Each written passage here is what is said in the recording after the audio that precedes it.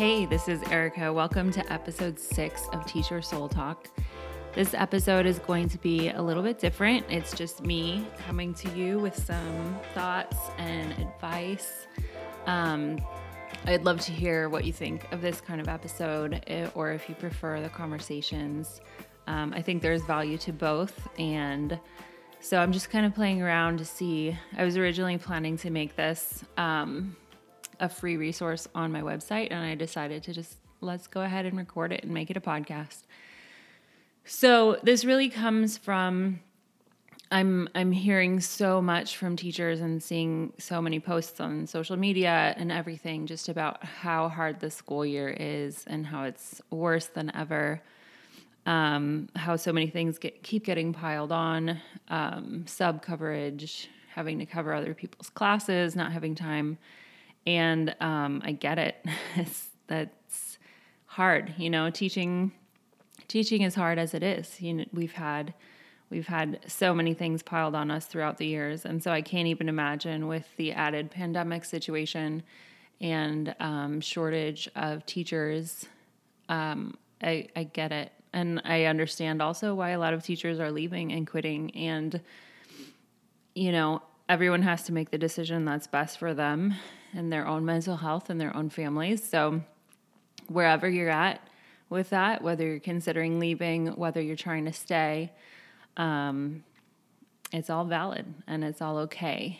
And I know teachers especially can have a hard time leaving the classroom because you don't want to abandon your kids, because that's what you're there for. That's who you care about. But you're not doing them any favors if you can't take care of yourself and show up for them the way that you really want to. So yeah, this episode comes from kind of observing all of that and a desire to just offer some suggestions on how to make it through this school year, if that's something that you're hoping to do, if you're not planning to quit. And so I'm calling it 4 steps to survive the school year. Obviously, there's more to it than that. And first thing I want to say is just that there's so much that you're not given as a teacher in terms of preparation, in terms of support, in terms of respect and pay, and the system itself is super fucked. So, in general, you are not the problem, okay?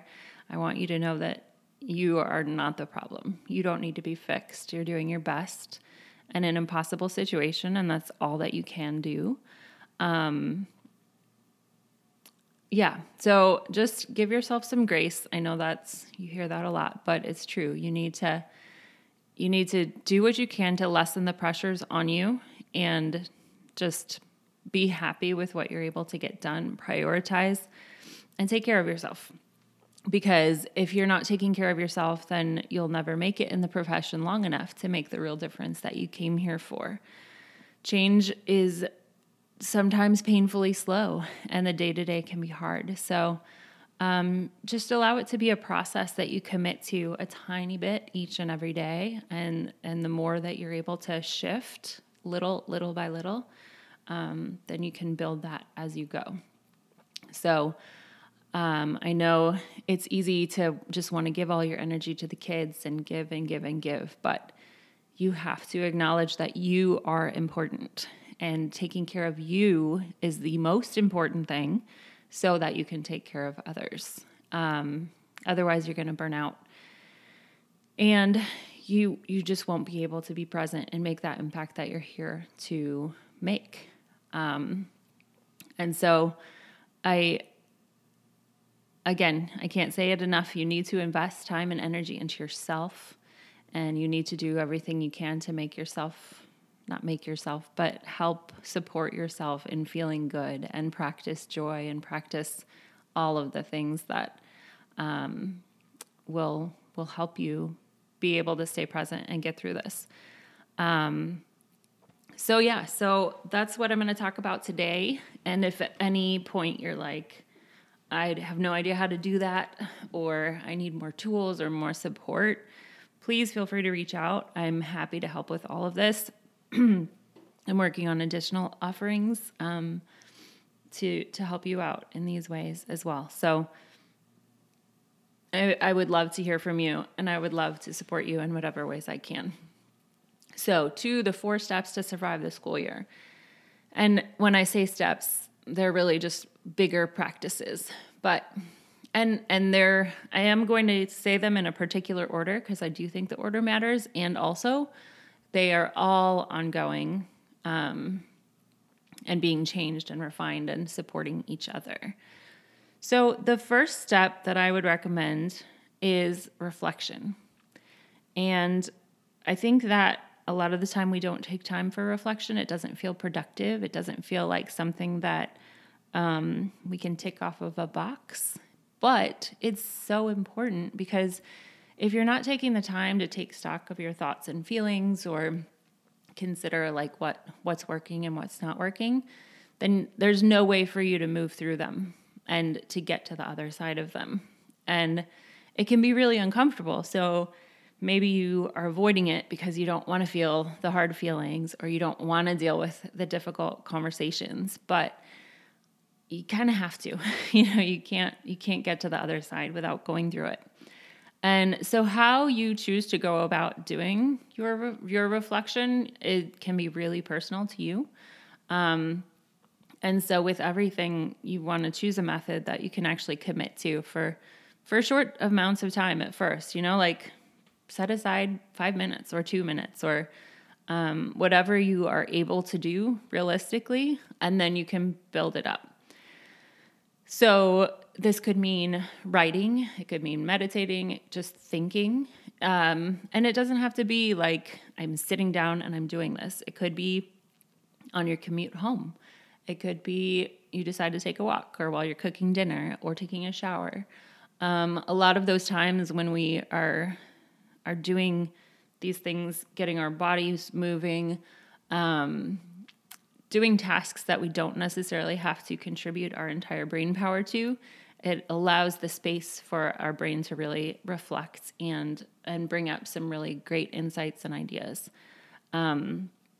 So just be open to that and open to just like recognizing what comes up and trying not to control it and just see what comes up, see what you really need to see, what that inner voice has to tell you. And if you are a person that prefers some guided prompts, I do have some of those. So feel free, again, to reach out, and I'm happy to send those to you.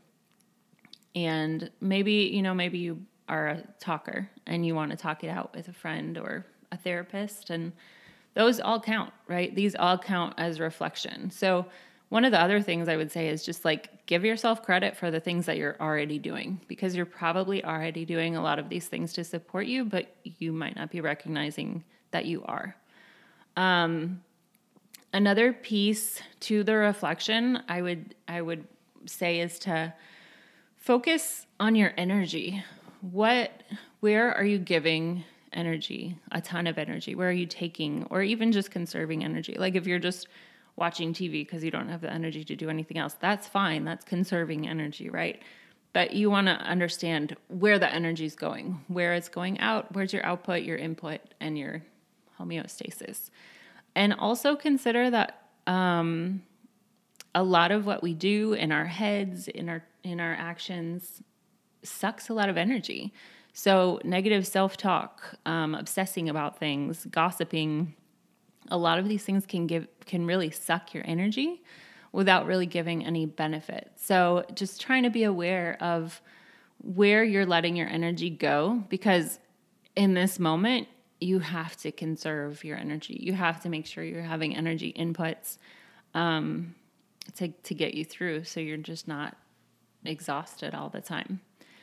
And just consider what's working for you and what's not in your teaching, in your life, in your habits and routines. And again, just see what's coming up. Just write. Like, don't censor yourself. Don't edit yourself. Just let it come out and see what's there. This isn't the time for problem solving. This is just the time for getting it out of your head, getting it out of your body, and just letting the thoughts kind of flow without trying to control them. And then you can come back to it when you're in problem solving mode. And, if you want to make a list, and you can come back to it and recognize like, oh, okay, I was doing this. This wasn't working for me, and now I've changed it. So it feels good to be able to look back on your accomplishments in that way. So that's step 1, reflection. Super simple. You can incorporate it in tiny little moments here and there, but just be intentional about it. The second thing I would recommend then is making a plan. So once you recognize the ways that you're giving away your energy and that things aren't working for you, then you can start moving into problem solving. And of course, you're not going to fix everything all at once. Don't try to fix everything all at once. Start with small, actionable, achievable goals. Maybe you need some sort of activity or meditation to get you grounded before you start teaching. I didn't even realize I was doing this my whole career, but most of my schools, I had a really long commute, 45 to an hour. And I would spend the whole commute just singing along to music in my car. And that is a form of meditation. That is a form of grounding that helped me just like be present with myself and start the day from a place where I wasn't feeling depleted. I was feeling really full and ready to start my day and support my students. So if you like to sing, go for it. Or there are plenty of apps. You can do a 2-minute meditation before you go into the building. Again, small goals that you can reach. And then the more empowered you feel as you reach those small goals, then you'll want to expand them and do them for longer and see the impacts that it can make. And so I would say, write out a plan. Be intentional with the specific steps that you're going to make that'll allow you to make those small shifts that'll make a huge difference. Write it out, set reminders on your phone. Maybe you're a Post-its on the mirror kind of person. Whatever it is that will help remind you and keep you going. But just set up a system for yourself. Know yourself and what works for you. And also just keep in mind that these might be things that you do, but they also might be things that you don't do, right? So it could, again, going back to the boundaries and saying no, which is, again, so fucking crucial to your time, energy, and mental health. So, and in your plan, yes, I'm going to do this meditation, and I'm going to say no to this, and this, right? Cut this out. So make sure you're including both the things you're going to do and the things that you're not going to do. So that's piece 2, is make an intentional plan. And then I already touched on this a little bit, but accountability is step 3. So it's great to have a plan, but what are you going to do to make sure you stick to it? And if you don't, well, you have just wasted more energy making the plan, right? So just make sure you work through what will be supportive for you to stick with it. Make sure it's small enough that you can actually do it. And so that can be the reminders that you set up for yourself. There are apps you can use for tracking habits. Personally, I find it most helpful to have a person who knows what I'm trying to do and can help hold me accountable and work with me to reach those goals. And I mean, so often if we have someone to make changes with us, we're more likely to follow through. So if you have a good teacher friend that you check in with, maybe do this together with them, and you can hold each other accountable. You can help each other with this. And so maybe you're a person who ends up just going to waste time and gossip a bit because you need that break, and that's what you end up doing. But maybe instead you can be intentional and plan to meet with that same person you might be talking with, that teacher friend, but be intentional and say, okay, we're not going to gossip. We're going to have a positive conversation or do something that makes us feel good together. And so then if one of you starts, going into old patterns or old habits, you can check each other and be like, hey, wait, that's not what we're doing right now, right? Let's try to do this other thing that's going to help us better.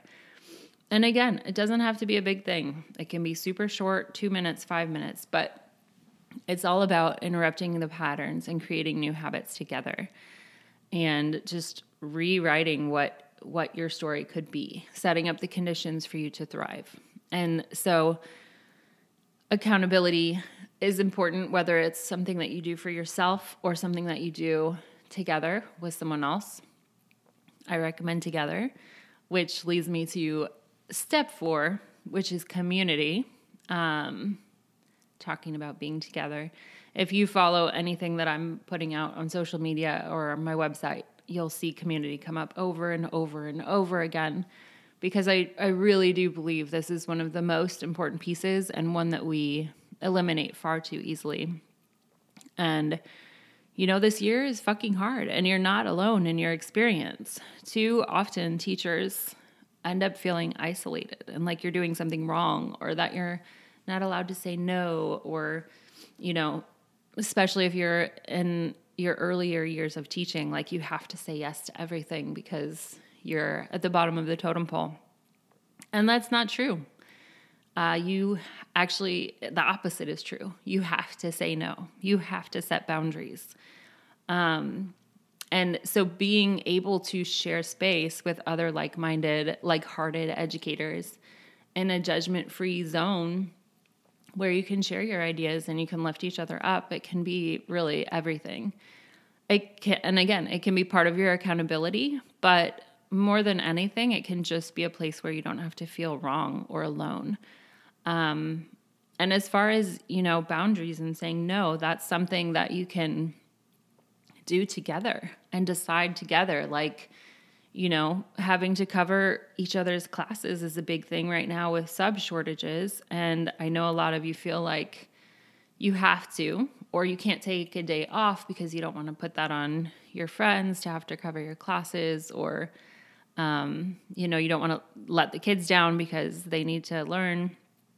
But you can't keep doing that. And so if every teacher says, no, I'm not going to cover classes because I'm going to protect my prep time because this is what I need to do what's best for my students, you're stronger together in that position. And the more we keep saying yes, and keep going above and beyond, the more that's going to continue to be the expectation.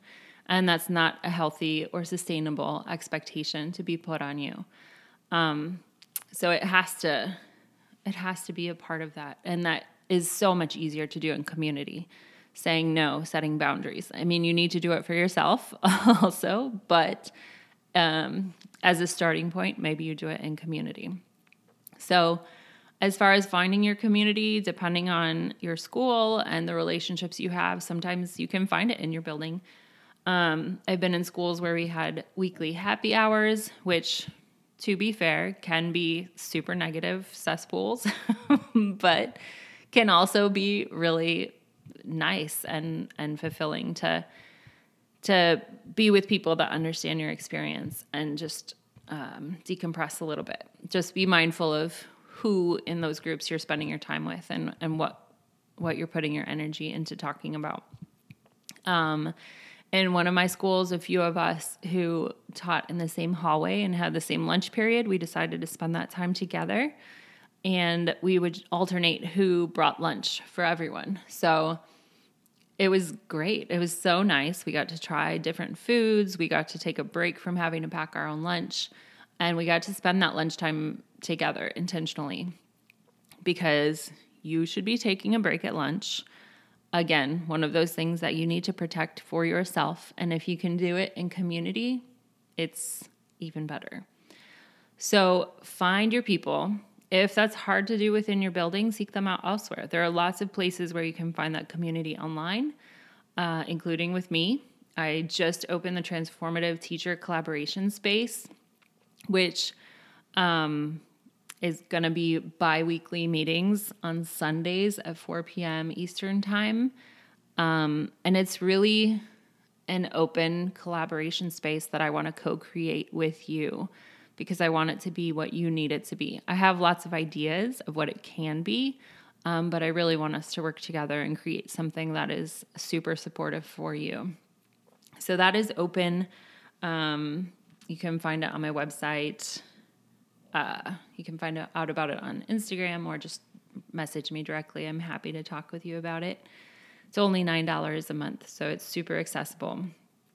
But wherever it is, whoever it's with, we as humans are meant to be in community and to work together. So just work with that nature, work with what you're meant to do instead of working against it. Being isolated, being alone, that's not how we get ahead.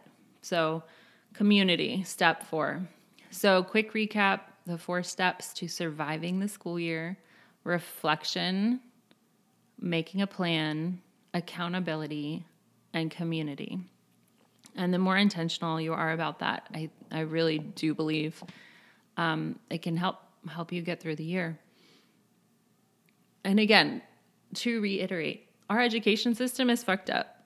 It needs to change. It's not currently set up for your success or a student's success. And the fact that I even have to write something or speak something like this, giving you advice on how to survive the school year, is pretty fucked up. The fact that our schools aren't already set up as communities of care, the fact that you're not being given the support that you need, the fact that you're actually, the opposite is happening in this state of affairs, it's just wrong, okay? And it's not your fault, and you're not the one that needs to be fixed, okay? But that's where we're at, and I do believe in the power of teachers to change the system, and I believe that we're the ones that need to do it because we're the ones that are in the trenches, if you will, experiencing it firsthand. We have the education, we have the experience. We know what our kids need. We know what would actually be supportive. But if we're all worked into burnout and everybody leaves, then what will we be left with? What will our students be left with? So I believe in that power of change. I believe the teachers know we're the experts. We're the ones who should be listened to. But in order to be present, to make those changes and to stand up for those changes, you need to take care of yourself first. And so that's kind of where I'm coming from with this. I want you to survive. I want you to thrive. I want you to be all of the things for your students that you want to be and can be and are. And if all of this sounds good in theory, but you're not really sure how to do it yourself, please feel free to reach out. I genuinely am here to help. And I will work through all of this right by your side if that's what you want. We can build our own community together to be just what you need. So I wish you the best of luck in the rest of your school year. I will continue to be here offering whatever supports I can. And if you have specific things you would love to hear or you need, just reach out. I would love to hear from you. Let me know what you think of this episode, if you prefer this, if you like the conversations or some mix. But thank you for listening, and I'll talk to you next time. Thank you so much for listening. I hope that you enjoyed that conversation. If you want to see more about the work that I'm doing, you can go to lovemorty.com. Make sure to put in your name to sign up for the newsletter so you'll get all my emails and you won't miss anything. You can also follow me on Instagram at love.morty, where you can see what I'm up to and some honest reflections. And if you liked this conversation, please make sure to rate and review. That really helps me reach more people and see what I can do with this. So thank you again. I will talk to you next time.